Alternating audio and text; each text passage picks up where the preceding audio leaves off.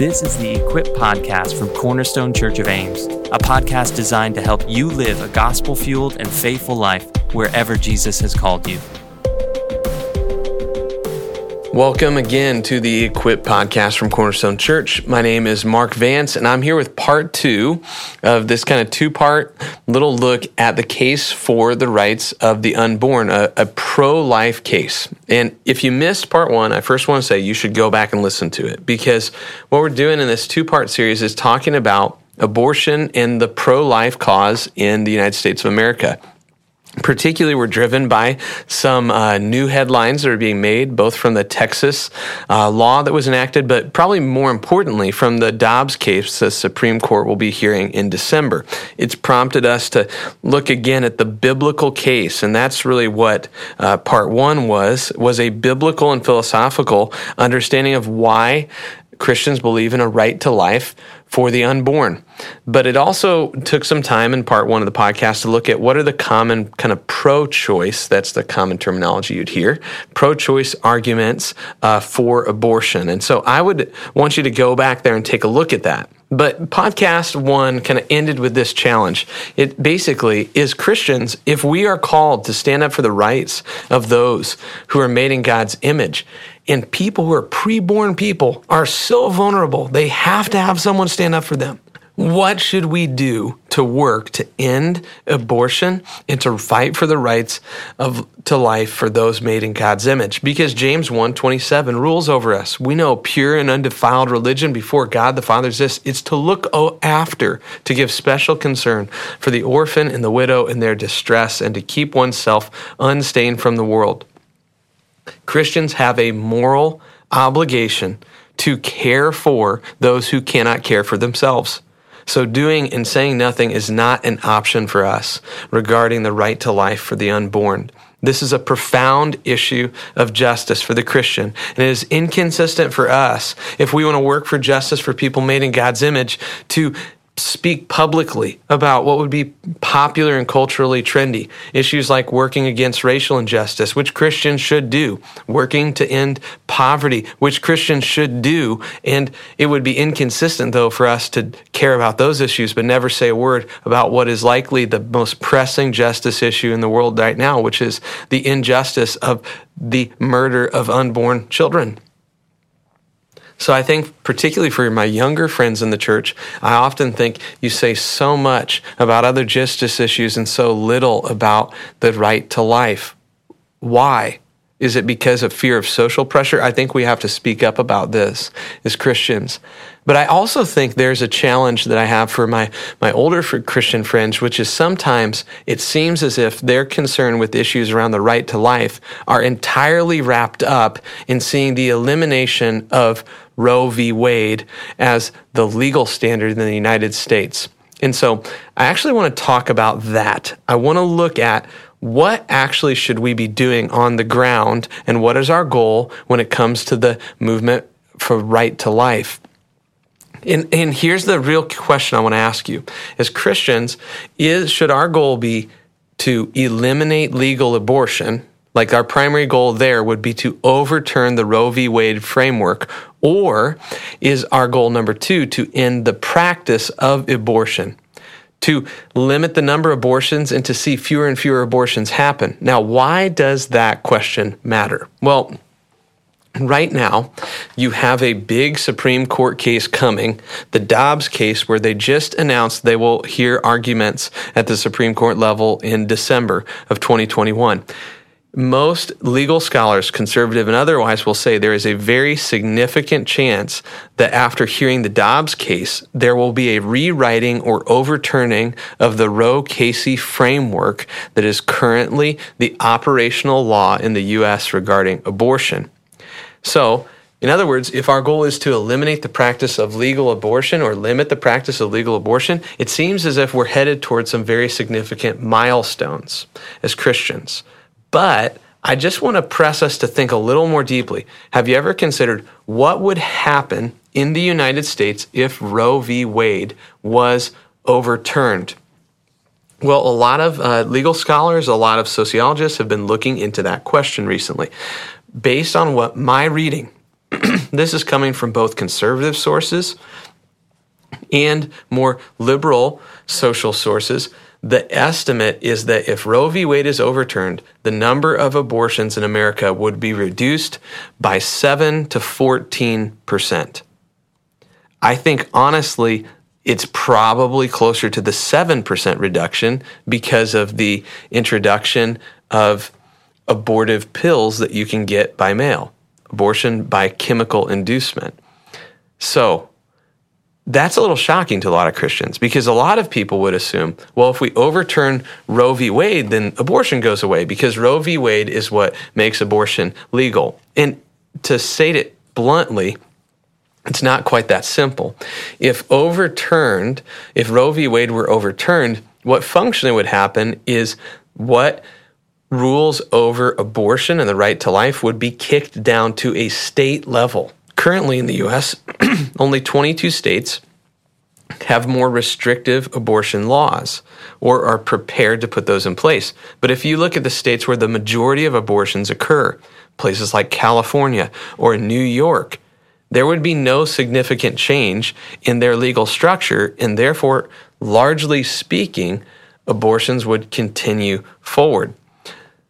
So likely what happens if a Roe v. Wade is overturned is less that it makes abortion illegal across the board, more that it says this matter goes back to a state law level of oversight, in which case the number of abortions actually ended by overturning Roe v. Wade is significantly lower than many people would assume. There would be some restriction, but not near as much as we would think. And so I want to give a suggestion here. We absolutely should, as Christians, support pro-life initiatives on the legal side. So there's legal work that we do to limit the scope of abortion. But it's unlikely that that will be the most significant work that we need to do across our lifetime. Or maybe I could say it this way, it's certainly not the only work that Christians should be doing. What I want to suggest, too, is we have to look carefully at how we do that legal work. There are some who would say the only sort of legal measures we should put in are to make abortion illegal, period. Anything other than that is a moral abomination. And while I understand that from a moral framework side, inside of a democracy where we have to work with people and legislate through compromise, it's unlikely that full-scale elimination measures will pass and hold up. Likely, incremental approaches, more restrictive abortion access, things like that, will be more effective to limit the number of abortions, even though they would fall short of our ultimate moral goal.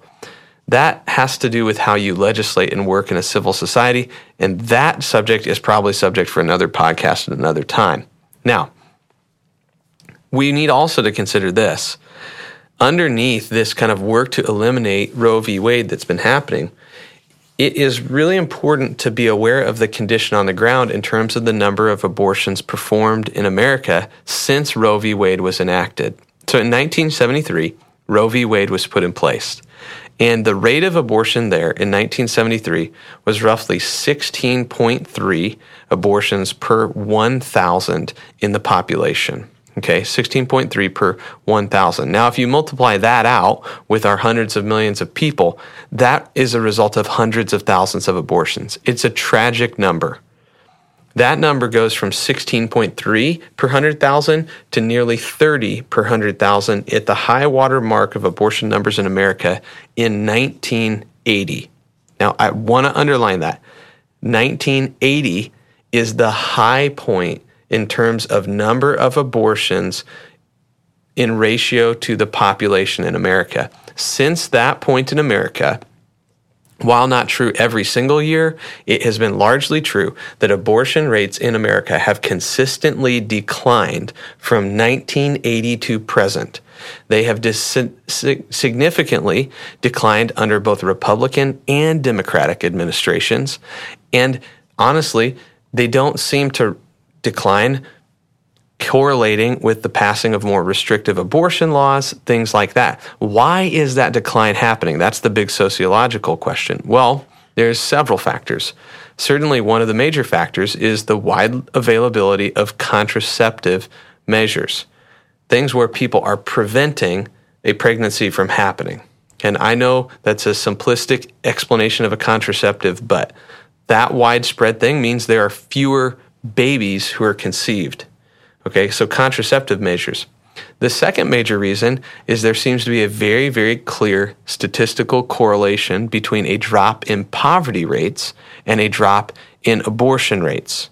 So in America, since 1973 to present, to be frank, despite what you might think reading the news, we have way fewer poor people in America by percentage today than we had in the past. We're actually doing pretty well in lowering poverty across the board. Okay, the other main reason, I think another main reason is, frankly, among Western populations, there's a far lower birth rate.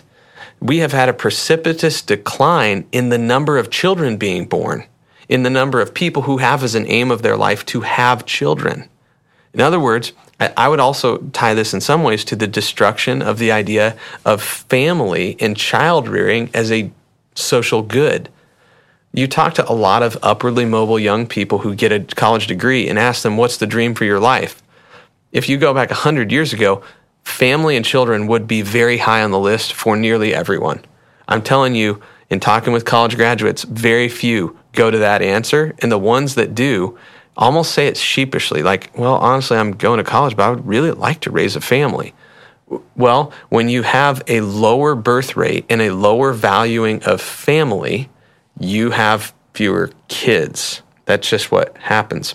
I think the final thing to note on why abortion numbers dropped has to do with actually a growing awareness around what is happening inside the womb. Think of the widespread use of ultrasound machines. I don't know if you've had this happen to you, but Crystal and I, a number of our friends got these 3D or 4D ultrasounds. I don't even know if 4D is a thing, but either way, I'm telling you, you look at that ultrasound photo from 20 weeks in, and that is a baby. You see it with your eyes. It makes it very real. And so the increased technological awareness of what's going on in the womb certainly has some impact on how acceptable abortion is. It becomes very hard to say it's just my body when you're looking at the face of your baby on a screen. And additionally, many of us know babies who are born very early. Zeke Veer, I mentioned him in the last podcast. We praise God for his life. He was born at 23 weeks old. I know many babies born very, very early who make it to a flourishing life on the other side. And so I think that kind of combats a lot of these notions of viability, etc. So the point that I'm making here is, this is important. We are now, as of right now, 2017, I'll give you the rate. The abortion rate was 13.5 per 100,000. Remember, 1973, when Roe started, it was 16.3 per 1,000. 16.3 per 1,000. In 2012 was the year when in America the abortion rate dropped below where it was when Roe v. Wade was enacted. We are at a lower abortion rate today. So the point here is this. It's not that we shouldn't work to limit the access to abortion through legal means. It's not that we shouldn't work to see Roe v. Wade overturned. It's that even with Roe v. Wade still in place, abortion is happening less today than it was when Roe v. Wade was started. The rate has gone down. That's important. That's an important thing to say. It underlines for us as Christians the point that I want to make, that legal means to limit abortion are very important. But there are lots of things that we can and should do beyond legal engagement to actually promote the social climate where fewer babies are killed through abortion. Let me give an analogy to help you think about this as we think about how to work for justice for the unborn. I want you to think about a river. Okay, you're walking by the river, you look over, at the end of the river, there's this giant waterfall, which is both beautiful and dangerous, and you certainly wouldn't want to be in the river because if you go over the waterfall, you're going to die. Then, as you look over at the river closely, you hear something, and you see children who are in the river. There are kids, multiple children, in the river, headed toward the waterfall where they will go over to disaster. What do? Well, The first moral obligation you have is to jump in the water and save those kids out of the river. We're going to call that relief and rescue. Remember that. When you see a child getting close to drowning, going over a waterfall, you got to save that kid. You immediately act to bring relief to the immediate need. But once you're on the shore, drying off, I think you need to ask a second question, which is, if there were multiple kids in this river, how in the world are there so many kids in the river? That you need to go back upstream to where the river starts, and you need to ask, where are kids getting into the river? Is there a bridge that's unsafe? Are people shoving their kids in the river what's happening with these kids in the river? That question of how you keep kids from getting out of the river has to do with social development. Okay. And then the third question you should ask is this. If you pulled a child out of the river, they're dripping wet, they don't have a home to go to, all those things. You need to ask, how do I keep this kid who is in the river from ever going back into the river again? That has to do with rehabilitation. Okay, so what I just described is a multifaceted perspective on how we work for the good of people made in God's image. Certainly when we see people hurting, when we see children being aborted, we need to do all we can to jump in and rescue them from the danger of abortion. We need to work to limit the number of abortions, but we also need to go back up the river and ask, why is abortion happening in the first place? What are the social conditions that lead to people choosing to terminate the life of a preborn person? And then finally, we need to ask, once we've been able to help a young mom bring a baby into the world, what do we do to help her never get back into the situation where she has to pursue abortion again? You see, there's more involved than just getting kids out of the river to work for justice. So let's think through those layers. Let's think through relief, development, and rehabilitation. As Christians, what do you do in the work of relief or rescue to lower the number of abortions? Well, in this case, I really think the work of many crisis pregnancy centers is central. I praise God for the work in our community in Ames of Obria. The work that Daryl and Kathy Bunting have done to support that ministry is awesome. And in a crisis pregnancy center, what we're doing there is not just providing medical care, which we do provide. It's not just providing an ultrasound so they can see their baby, which is happening.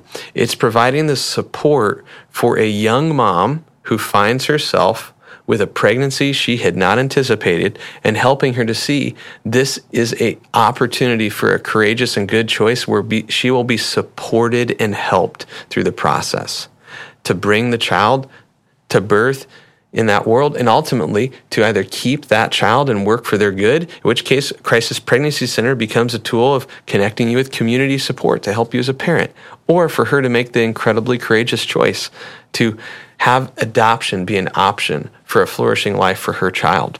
In all those cases, I think I named a few things: crisis pregnancy centers, community support of young single moms, of people who have children out of wedlock, and also lifting up adoption as an option. These are all really important relief mechanisms that we have. Now let's talk about development. How do we address why people pursue an abortion to begin with? Well, in that case, on an individual level, or on a social level, rather, we need to actually do work to lift up the value of marriage and family as God's place for sexual activity to happen.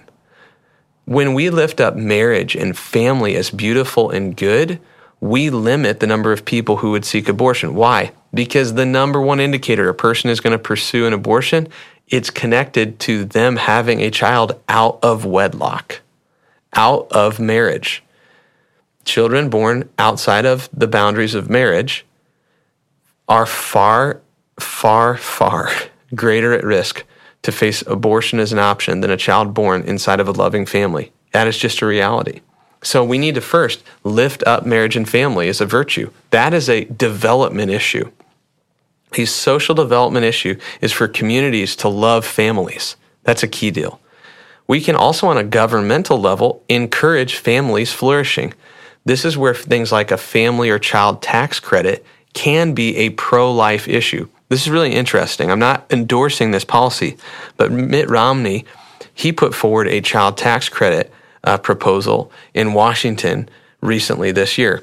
A lot of people denounced it because it was, spending money, etc. But Mitt Romney's reasoning, he cited this. He said, when we work to give dollars attached to children made in God's image who are born, we aren't just addressing a tax or a poverty issue, we're addressing a pro-life issue.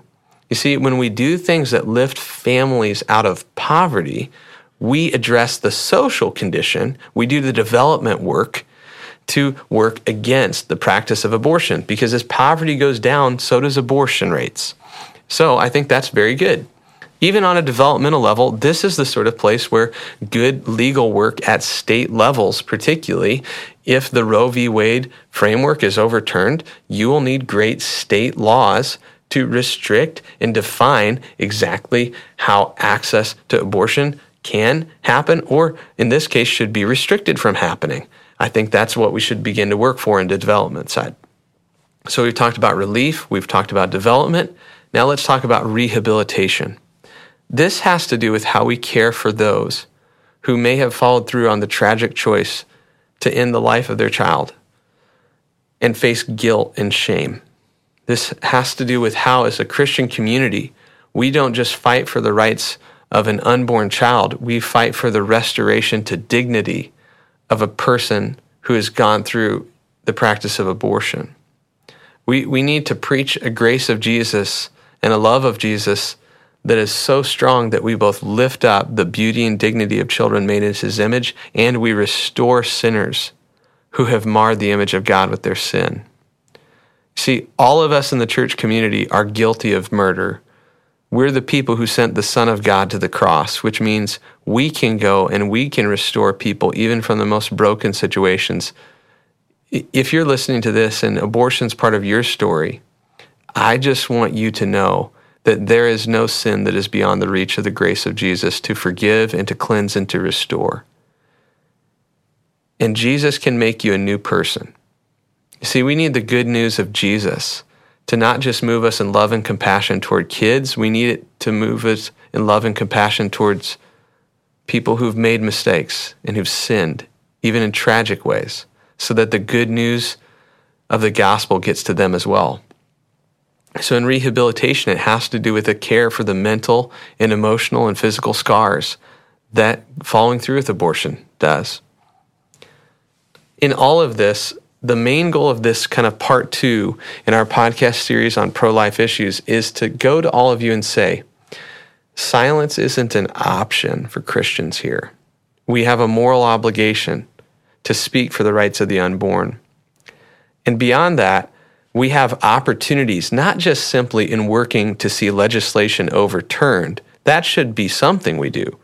But also, we need to end the practice of abortion. We need to lower the number of abortions happening. And to do that, we need to do great relief, development, and rehabilitation work in our local communities. And so the question might be, how are you going to get involved? I want to suggest at the most basic level of involvement, the primary duty of every Christian is to lift up the value of family. You may not think of going home and being a great parent as an eternally significant thing where you work for the rights to life of the unborn, but by being a display of a better alternative, you are preaching something of the good news of Jesus to the culture around you that needs a better alternative. So one of the most important pro-life things you can do is go home and be a great dad today, is to value the image bearers in your home. But beyond that, I want to ask, what do you have to give back? You might have financial resources to support a crisis pregnancy center. You might know parents in your church community who are trying to adopt, and you could support them. You might know a young single mom, and you could buy her groceries, and you could care for her, and you could show her the love of Jesus. You may have influence in some way to work to see systemic changes happen that get people out of just generational poverty. You might be able to employ and give a second chance. All of these things are part of what it looks like for us to care for people made in God's image. So as we come to the end of this two-parter on the rights of the unborn, I just want to ask you again, this is something I've been doing in my own life, just trying to listen carefully to God. God, what are you saying to me? What's He speaking to you? What's he laying on your heart, on your mind as you hear this? And what can you do about it? When God speaks, how can you move into action? This is one of those that for me seems like there could be a clear call to many of us because the scripture is clear that a pure and undefiled religion, the sort of thing that the God of this universe loves, is a religion that cultivates caring for people who can't care for themselves, that looks over the orphan, the widow, and the unborn. To do so works for the good of people made in God's image and brings glory to our Father in heaven. So what's God speaking to you? And how can you do something about it, Christian, to work for the rights of the unborn?